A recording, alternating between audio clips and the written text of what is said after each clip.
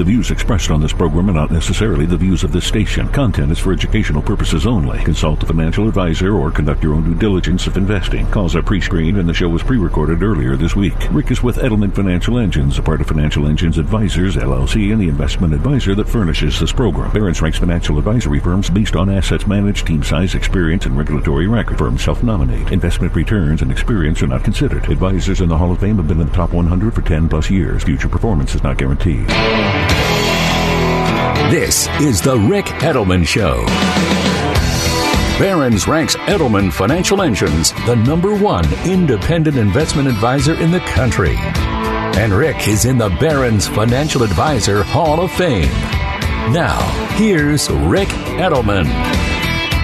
And a very happy weekend to you. Welcome to the Rick Edelman Show. We had some excitement this past week, didn't we? It's the World Series, of course, that I'm talking about. And no, I'm not talking about the fact that the Atlanta Braves won the World Series. I'm talking about the fact that you saw a commercial featuring Matt Damon promoting a company called Crypto.com. Well, you say we try that one again, huh? Crypto.com? You're wondering what that is. Well, it's a crypto exchange. They enable you to buy and sell Bitcoin and other digital assets. Who are they? Why are they advertising in the World Series? And how did they get Matt Damon to be the spokesman for their ad? Well, this is just yet another illustration of the mainstreaming of blockchain and digital assets. In fact, that was the cover of Barron's last week. Bitcoin is now mainstream, said Barron's. And it's not just Crypto.com that had Matt Damon as its spokesman for its commercial. What you really saw plastered throughout the entire World Series were the umpires wearing a lapel that said FTX. Who's FTX? Well, they're the world's largest digital asset exchange, created by a fellow by the name of Sam Bankman-Fried. Sam, by the way, 29 years old, is the world's youngest multi-billionaire. Forbes pegs his net worth at $22 billion, simply from creating a company that helps people buy and sell digital assets like Bitcoin. FTX acquired the sponsorship rights with Major League Baseball to plaster their logo on the shoulders and chest pockets of all the umpires throughout the World Series. That's not all FTX did. They also hired NFL star Tom Brady and two-time NBA MVP Stephen Curry as their brand ambassadors. And they're not alone. CoinCloud hired Spike Lee to direct and star in a TV commercial. CoinFlip hired Neil Patrick Harris. Alec Baldwin's doing ads for eToro. And Voyager Digital signed Rob Gronkowski, the 4-time Super Bowl champ, as its brand ambassador. Bitcoin has gone mainstream.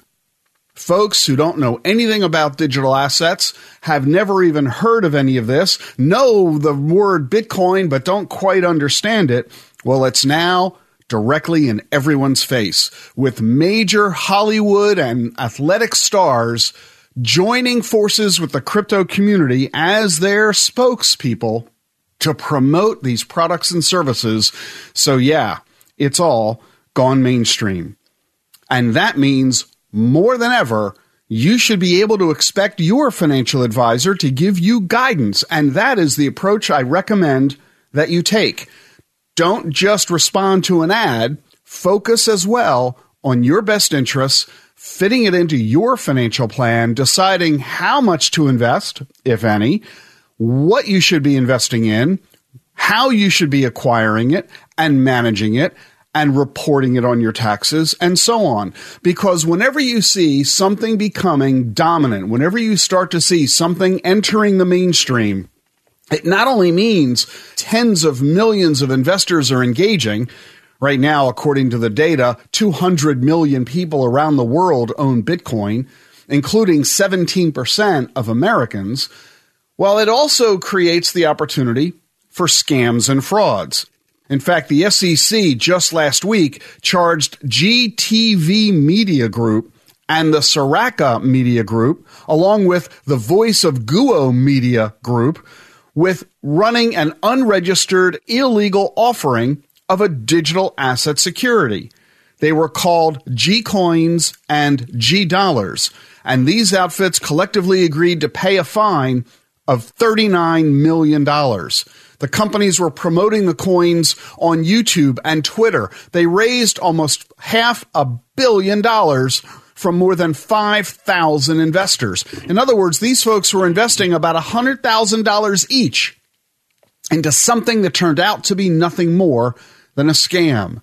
I'm not referring to Bitcoin itself. I'm not referring to these big major companies that are operating legitimately. I'm simply saying that whenever you have major amounts of investments, tens of millions of investors, and very reputable companies involved, it simply creates an opportunity for scam artists to play as well. So you need to make sure you're working through it very carefully.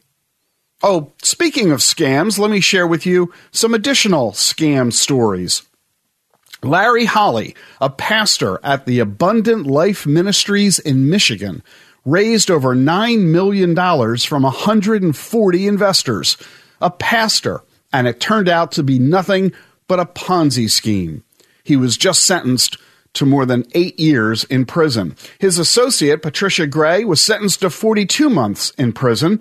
The Department of Justice says they began soliciting retirees and laid off auto workers way back in 2014. They've been doing it ever since. They were hosting financial seminars at churches. Pitches included numerous references to Scripture, and they convinced those investors to roll over their IRAs and 401ks. Even in church, you have to remain skeptical when somebody suggests an investment strategy to you, not merely in church, but even when it's the pastor themselves who's making the pitch. And then there's BNZ, a Newport Beach outfit run by a fella by the name of Brett Barber, along with Louis Zimmerly. The SEC says they fraudulently raised $13.5 million from 100 investors, told them that they were going to be investing in real estate. And guess what the annual return was that they promised their investors? 10% per year. That's it. Just 10%. You see, normally when you hear about these scams, it's literally get-rich-quick stuff. People promising to double your money in 90 days and silliness like that. That's not what these guys are doing. Just 10%. Hey, in a world where you're earning 0. nothing in a bank account, 10% sounds pretty good, doesn't it? And when it's not a hugely outrageous claim, well, you're more likely to fall for it on the attitude that, if it were a scam, they'd be promising 100% return. Well, since they're only offering 10%, it must be legit, right?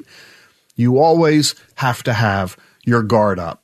Oh, and it's incredibly easy for you to find out if the person you're dealing with has a sketchy reputation or record. Just go to sec.gov or finra.org. They both have lists of financial advisors and stockbrokers that you can just type in their names or type in the names of their firms, and up will pop instantly their regulatory record. And Brett Barber was barred from the securities industry by FINRA. You would have found that if you had bothered to type in his name into Google. He, of course, didn't tell his investors that that was the case. The guy was already kicked out of the industry, and he was still promoting fraudulent activities. And then there is Beethoven.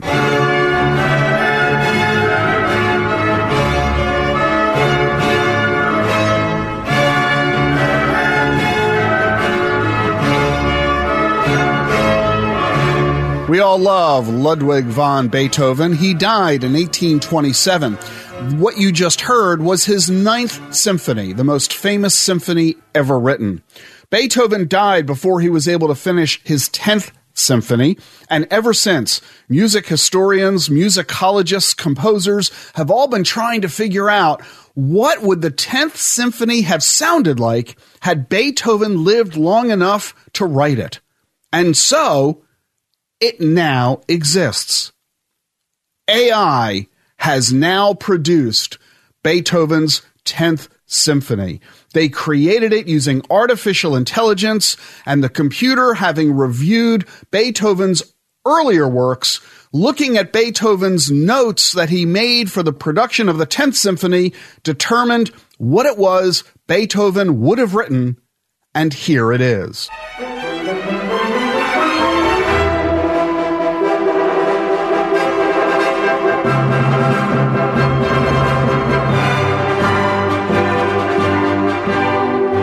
And okay, that's really fascinating, isn't it? But there's a hidden message in this story that is really important for you to understand. And I'm going to tell you what that is when we return here on The Rick Edelman Show. So stay with us for more. 888-PLAN-RICK, online at ricedelman.com. And we'll be back with Beethoven.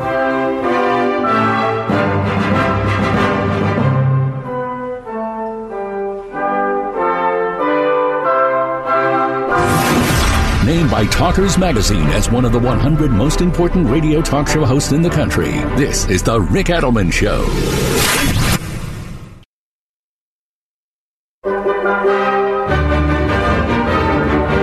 Welcome back to The Rick Edelman Show. The music you just heard was Beethoven's 10th Symphony. Problem, of course, is that Beethoven never actually wrote his 10th Symphony. He died before ever doing that. He only had scribbled some basic notes and had only a few parts of the music written. So that music you just heard was created by a computer using artificial intelligence. Musicologists got together with music historians and composers and wrote the code for the artificial intelligence software and produced that music, which now everybody is claiming is exactly, or at least very similar, to what Beethoven himself would have produced.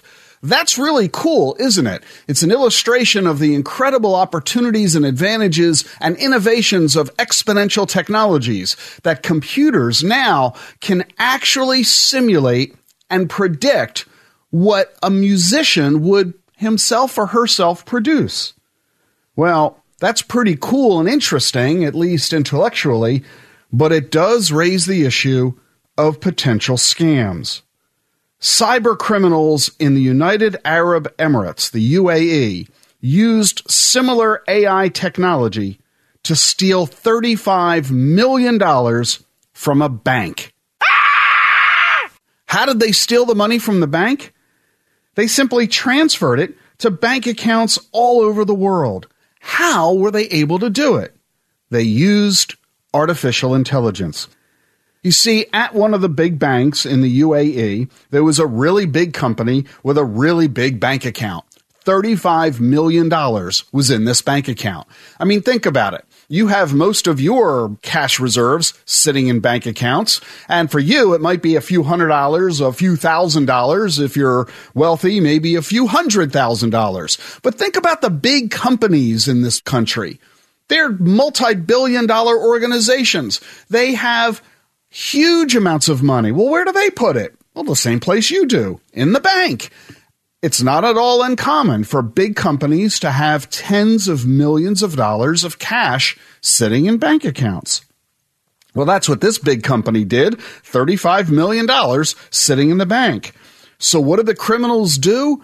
They used software, and they used the software to create the voice of a corporate executive, an executive who had authority to execute transactions regarding that bank account in that bank.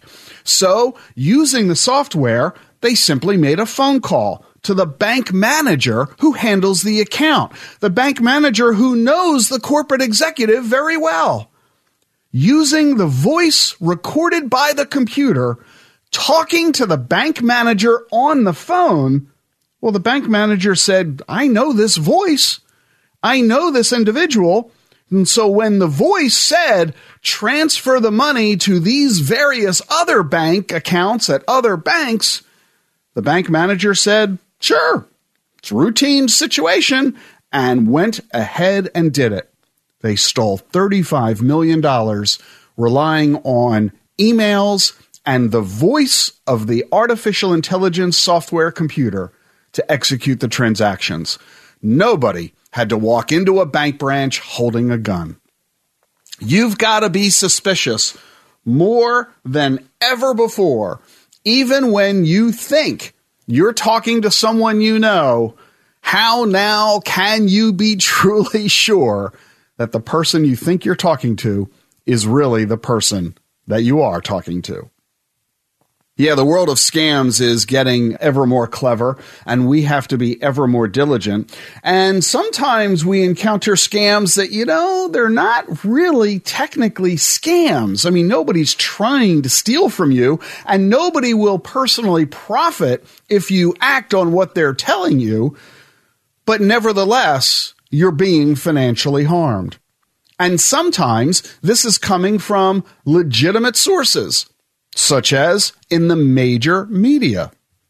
Every single year, there's a specific story that appears in the press at about this time of year, late October to early November. And every year I wait for the story to be published so that every year I can bring it to your attention here on the show and tell you that the story is nonsense, it's incorrect, and you shouldn't be paying any attention to it. And we've had it yet once again, continuing our streak of 30 years. Here's the story.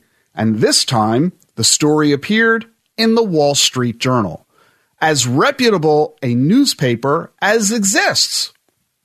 The article was talking about mutual funds and advising mutual fund investors to pay attention to the fact that near the end of the year, mutual funds distribute their profits that they've earned during the year. They're called capital gains distributions. And because these mutual funds are going to distribute their capital gains at the end of the year, the Wall Street Journal has recommended, quote, consider waiting to invest in that fund until after the record date. Well, what does all that mean? It's real simple. When a mutual fund buys and sells stocks during the year, it's going to trigger capital gains. If it sells a stock for a profit, it's got to report that profit for tax purposes. But mutual funds themselves don't pay taxes. They pass the tax liability to the shareholder. And that's why you get a 1099 at the end of every year from your mutual funds. So, if the mutual fund has made a lot of money during the year and it has bought and sold a lot of stocks during the year, it's going to trigger a lot of capital gains at the end of the year. And you're going to get a 1099 reflecting that. Let's say that the share price of the fund on January 1st was $10. And at the end of the year, the share price is $15. Fund had a good year, a 50% gain, pretty exciting. But in the course of the year, it bought and sold so many stocks that of the $5 profit, $3 is realized capital gains. The fund will issue you a 1099 for the $3 profit, and you have to pay taxes on it. Well, that's fair. That's the way the tax system works. What's the big deal? Here's the big deal. It works fine if you owned the fund at the start of the year, but what if you bought the fund on November 1st, and then the fund issued the capital gain distribution on November 2nd? You'd be hit with that $3 tax bill, even though you didn't enjoy the profits because you weren't an investor the whole year. And that's why the Wall Street Journal says, don't invest in the fund until after it pays out that distribution, until after the record date, which is the date set for when everybody owns it. And sure enough, there are mutual funds that have 20, 30% distributions or more. Big tax hit. Wait until after the record date to avoid the tax problem, the Wall Street Journal says. That's bad advice for two reasons. Number one, you could very well be investing with your IRA. There are no taxes due with an IRA, so the advice is ridiculous. Number two, if you wait until after the record date, which might not be until late November or December, you could miss out on whatever profits might occur between now and then. It doesn't make any difference. Any tax you pay today is a tax you simply won't pay later when you sell your shares. Ignore the advice from the media that is trying to be clever with their tax help for you, and talk instead with your own personal financial advisor. You're listening to The Rick Edelman Show. Each week, I like to bring you the latest in the area of exponential technologies, the latest and greatest innovations. There's a new robot called Leo. In a humanoid shape, Leo can walk. Well, that's kind of passé these days. A lot of robots are able to do that. But Leo can not only walk, it can also fly. When it reaches a staircase, it doesn't climb the stairs. It glides over them instead of walking. It's kind of like a human with a jet suit. And how about this one? Coffee. We drink 600 billion cups of coffee per year. There's a huge environmental cost. Coffee demand is causing deforestation to make way for more coffee plants. Also, those plants require pesticides and fertilizer, and then the beans have to be shipped worldwide. So there's a sustainable coffee challenge. In Finland, the Technical Research Center uses cellular agriculture to grow lab-grown coffee. They fill bioreactors with cell cultures, add nutrients to encourage growth. Why would Finland be doing this? Because they're the world's biggest consumer of coffee per capita. Finland folks drink 26 pounds of coffee a year. In the U.S., it's just 9 pounds per person per year. There's an outfit in Seattle working on it too, and they're already making 1,000 cups a day. I'm Rick Edelman. You're listening to The Truth About Money.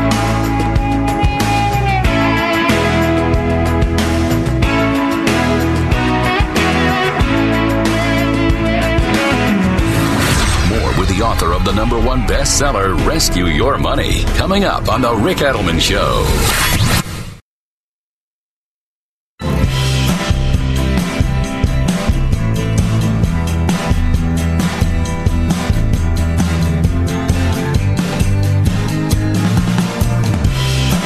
Welcome back to the Rick Edelman Show. We were talking earlier about how the Wall Street Journal gave what I consider to be some bad advice, telling mutual fund investors not to invest because of the risk of having to pay taxes on capital gain distributions that mutual funds are going to be distributing. First of all, not all mutual funds are going to be making large capital gain distributions, so you ought to look at your fund to see if that's going to be the case. Second of all, recognize that any taxes you pay on your fund now are simply taxes you're not going to have to pay later, as I mentioned. But the good news is the Wall Street Journal, bless their hearts, they don't usually get it wrong. For example, they did talk about something that you ought to consider if you have made a lot of money with your investments. Do you have mutual funds, exchange-traded funds, stocks, bonds, real estate, Bitcoin, you name it, where you've made a lot of money?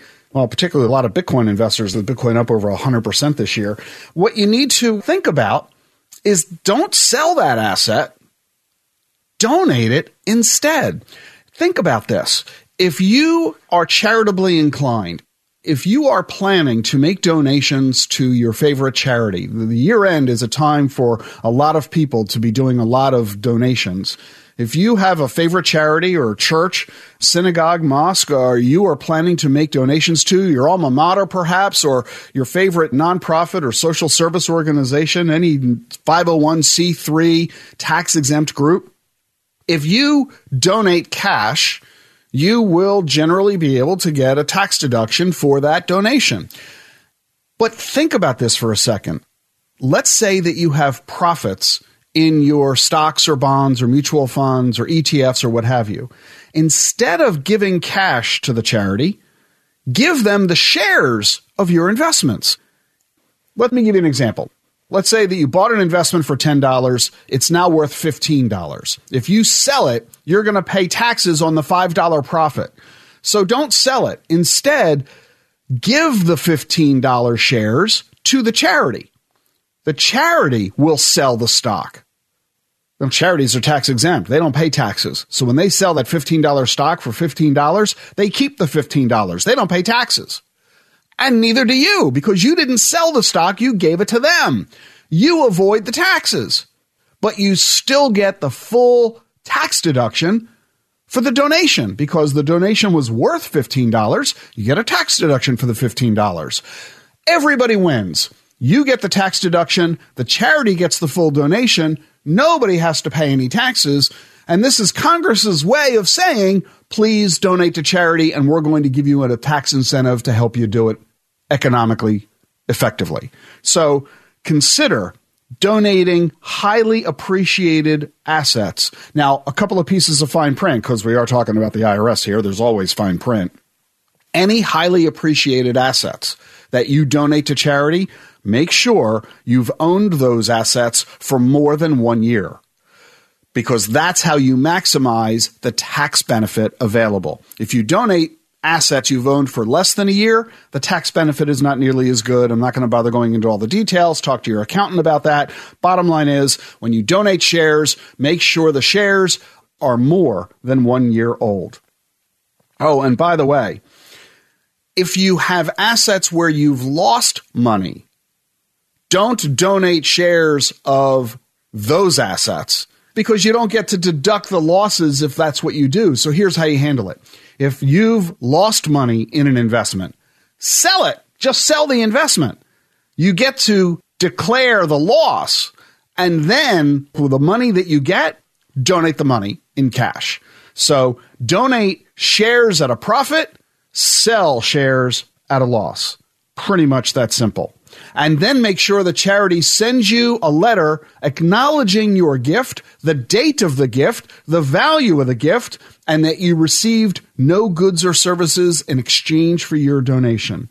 You need to get that receipt in a timely basis, meaning within several weeks of making the donation, so that you can properly claim it on your tax return. For more on all this, talk to your financial and tax advisor. I'm Rick Edelman. You're listening to The Truth About Money. Gene Edelman is taking the week off this week, so let's jump to the telephones instead and talk with Sharon in La Jolla, California. She's standing by on the phones. How you doing, Sharon? I'm doing fine. Thank you, Rick. What can I do for you? Well, I have a friend who's going to become homeless probably in around December. Oh, my. Because she cannot afford the little bit of rent she's paying, and she has to move. So my question is, I would like to subsidize her rent, but I don't know the best way to do that, to give her money or to set up some fund or... How much money do you think she needs on a monthly basis? Well, I think she needs about $1,000 a month. Yeah. This is Southern California, so she can afford $1,000, and with $1,000, $2,000, she could probably get a place to live. And you can afford to give her $1,000 a month? I can, yes. Indefinitely? Yeah. She's 77, but she's healthy. You can give her $1,000 a month for the next 30 years? Probably. Okay, and you're willing to do it? Yes. Okay, good for you. You're a wonderful friend, and I'm sure she'll appreciate very much your offer. So the question now becomes, how best do you go about doing it? You could simply give her the money on a monthly basis. Yes. You have to have confidence that she'll use the money to pay her rent. Yes, she will. I'm sure of that. The alternative is you send the money directly to her landlord. Oh, uh-huh. That's a good idea. And that's only half the rent, though, right? Right. You know, if she doesn't pay her half of the rent, she'll lose her apartment anyway. So maybe what you do is have her send you the $1,000 that she's going to pay. You combine it with your $1,000 and you send the landlord $2,000. This way you have the confidence that she has, in fact, paid her share of the rent. Uh-huh. Yes, I could do that. What about the annual gift that you can give, $15K a year? This falls under that. This is only $12,000 a year. So there is no gift tax that either of you will have to pay. It's not a concern. Any way I do it. Correct. It doesn't matter when or how. All that matters is the amount. Uh-huh. Now, let me take it a step further. There is a nifty way that you might get some tax benefit out of this. That would be nice. Do you own stocks or bonds or mutual funds? Yes. So I'm assuming her income is very low. Yes, Social Security and a small pension. So what you might consider doing, this gets a lot more complicated, perhaps more complicated than it's worth, but I'll mention it anyway.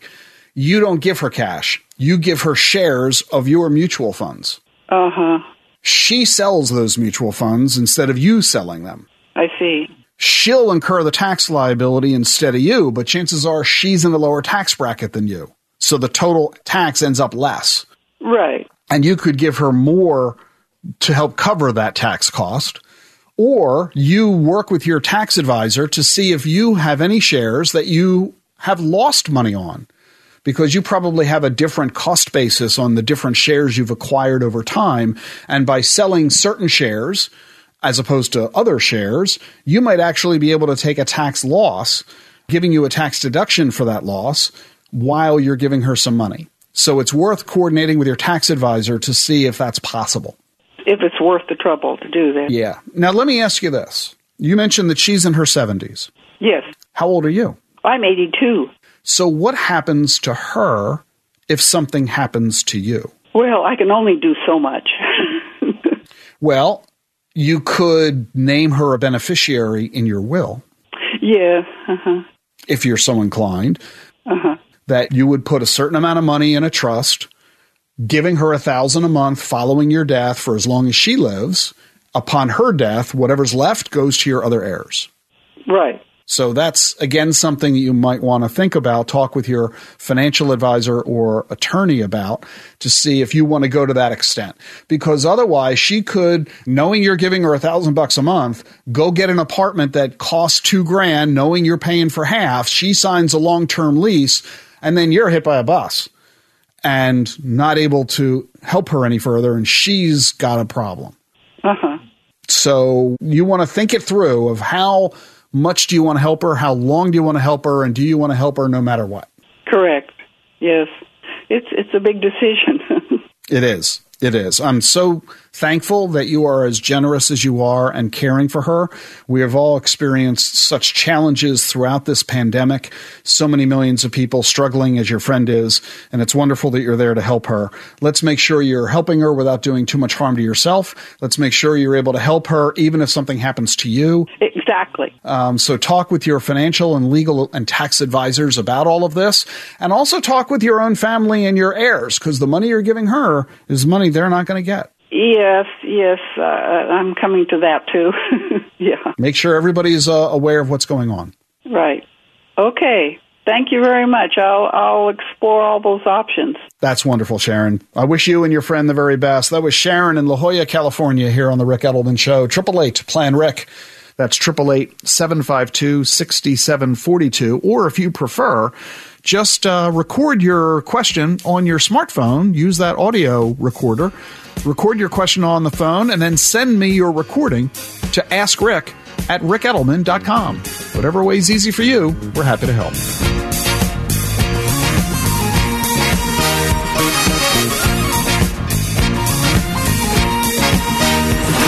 More with the publisher of the newsletter Inside Personal Finance, coming up on The Rick Edelman Show.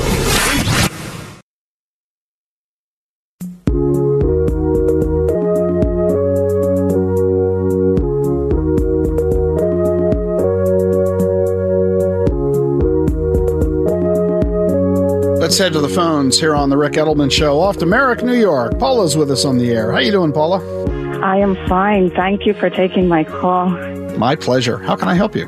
Well, I have a question about the life insurances my husband and I have. We are both retired.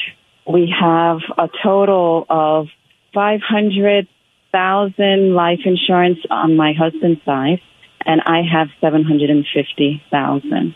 They are both universal life plans from New York Life.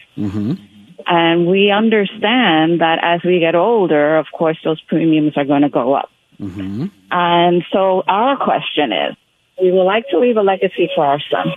He is married, financially independent, not even living in New York. But we sort of figured if we kept the life insurances, even if the premiums increased, then that would be the legacy we will leave him, and my husband and I could freely spend our IRAs. Okay. We have a combined amount of over $1.6 million in our IRAs, and we have emergency fund put aside. Our mortgage is like hardly anything, and only like $800 and change.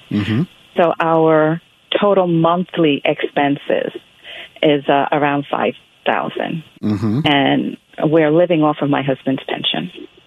Okay. You can go ahead with your plan. That's perfectly fine. It's not essential. It's not necessary, but that's got nothing to do with this. You can afford to do it. It's a reasonable plan. My only concern here, the weak link in your plan from what you've described, you want to leave your son $1.2 million in insurance proceeds between you and your husband. Yes. So that you and your husband can spend the $1.6 million you have in savings. But you're not doing that. No. You're living off of his pension. Yeah, for sure. So, sweetheart, you got to start spending some money. You got to buy a car. You got to go on a round-the-world cruise. You need a new diamond ring. You got to start living it up. Or your son is going to end up getting $1.6 million in addition to the $1.2 million life insurance.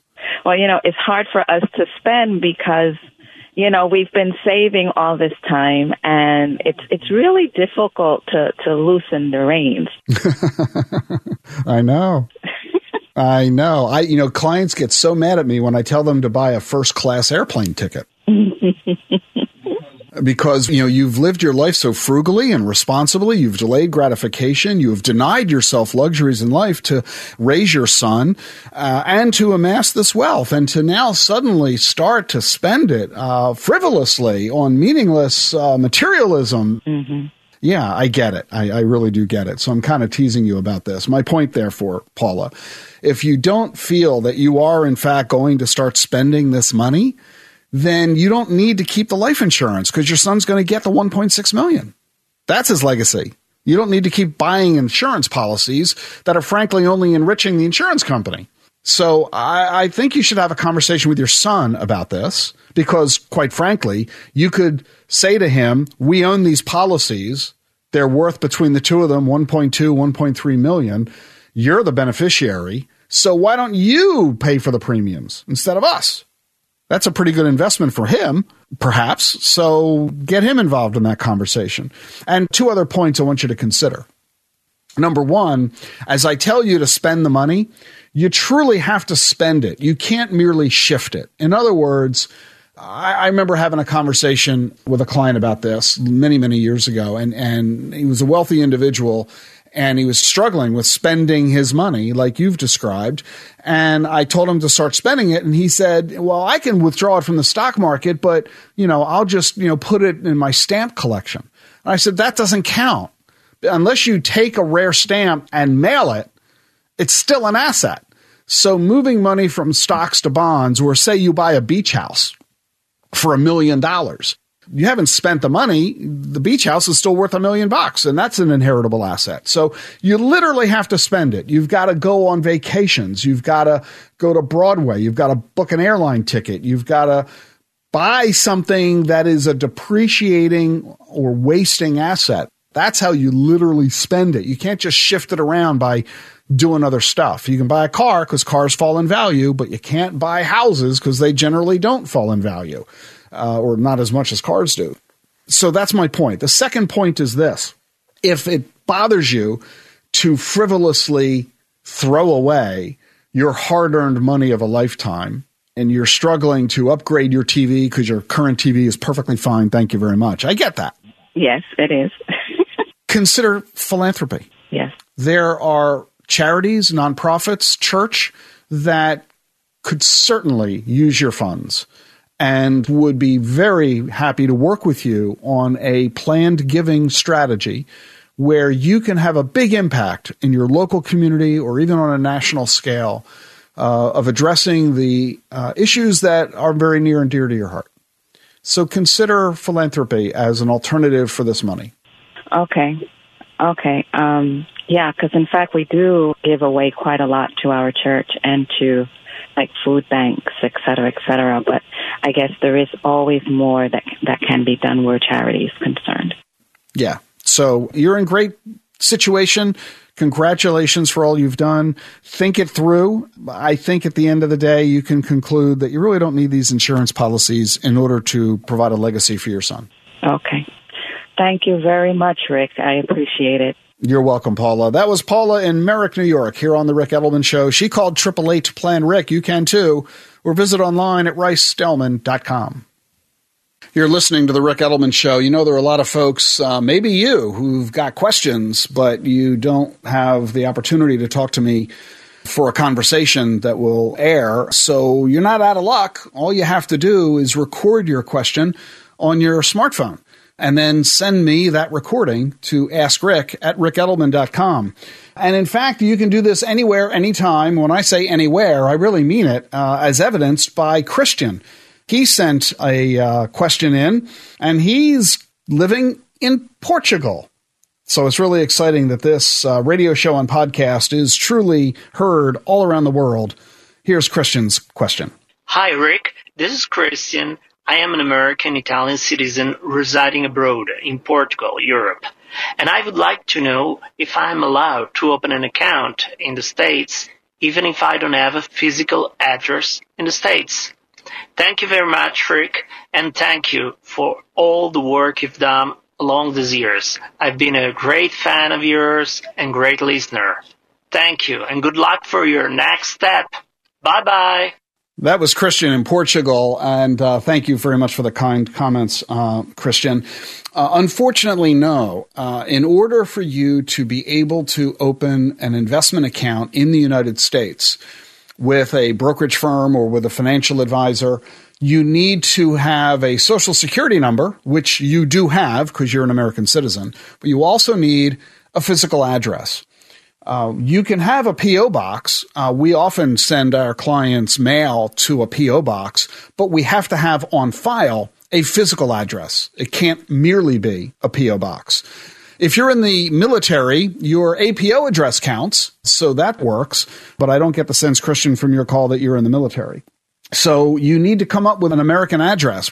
Without a U.S. address, I'm afraid that you are not able to establish a U.S. investment account. So, my friend, you're going to have to move back to take advantage of the investment opportunities available here in the United States. That was Christian in Portugal sending his question via askrick@rickedelman.com. As always, thanks for joining us on the program today. A reminder that our full podcast has more topics and stories, including the latest on what many people are doing to combat inflation and, of course, more of your phone calls. Listen to this week's podcast at rickedelman.com. And remember to honor our men and women who have given so much in service on Veterans Day this Thursday.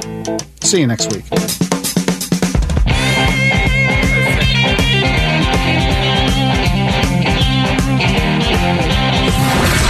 Get the truth about money every weekend on The Rick Edelman Show.